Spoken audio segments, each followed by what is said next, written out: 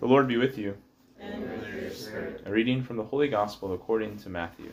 Glory to you, Lord. Jesus took Peter, James, and his brother John, and led them up a high mountain by themselves. And he was transfigured before them.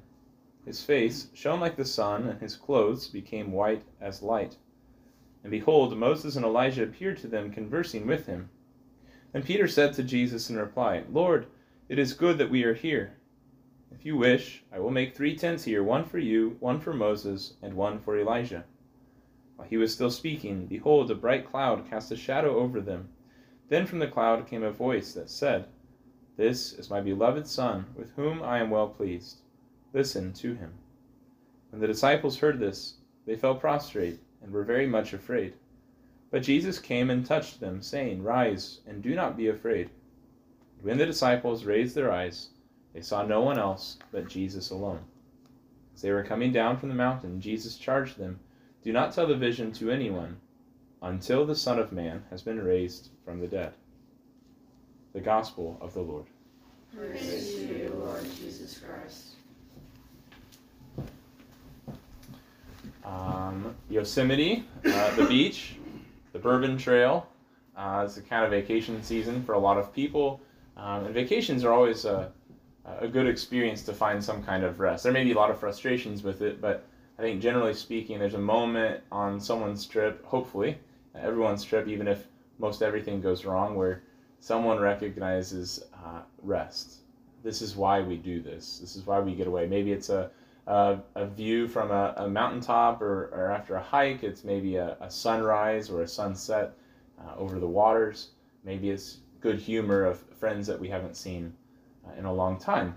And this is a place where we have this experience that charges us, it informs us. And although we have that experience, I think oftentimes, at least from my own experience, there's maybe a fear not to go too deep into that sentiment. There's a reason that we kind of are maybe reluctant, because we know that we have to return home. It's not something that we'll always have access to. And there's something good and there's something bad about that. Because in our life, we should see these opportunities as a chance to contemplate heaven. Right? Our readings the last few weeks and last couple Sundays have been about the kingdom of heaven, and we're made for that. We're made for eternal rest. We're made for eternal union with God. That's the way God made us, to be in union with him before the fall. And so there's something that we should hold on to, but in a sense it's bad if we relegate that view, that experience, to something that we will only have for eternity, because God makes us for it now. The good part about it, though, is that when we have this experience, it then forces us to ask that question, okay, well, how do we take that back? And so as we celebrate the Transfiguration today, it's that experience where God reveals the fullness of his glory. He reveals what he will be in heaven. He reveals to his apostles why he came to earth. He gives them this foretaste of eternity. But instead of staying there like Peter offers to do, right, to build a tent for each of them, just to remain in that experience, Christ rather tells them, does say, don't tell anyone now. But why? Because after he reveals the fullness of his glory in his crucifixion, as we see in John's Gospel, he tells them, then, once I have risen, then tell everyone. Reveal to everyone this experience when they don't have an opportunity to encounter it firsthand. So Christ desires a firsthand experience, which prompts all of us then to view the Mass as the mountaintop. Right? Theologians say that the Garden of Eden was actually on a plateau, a mountaintop.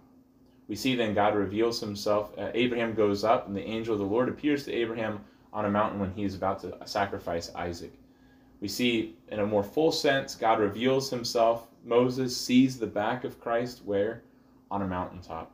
God reveals his law where? On a mountaintop. And then God reveals the fullness of his glory through Christ where?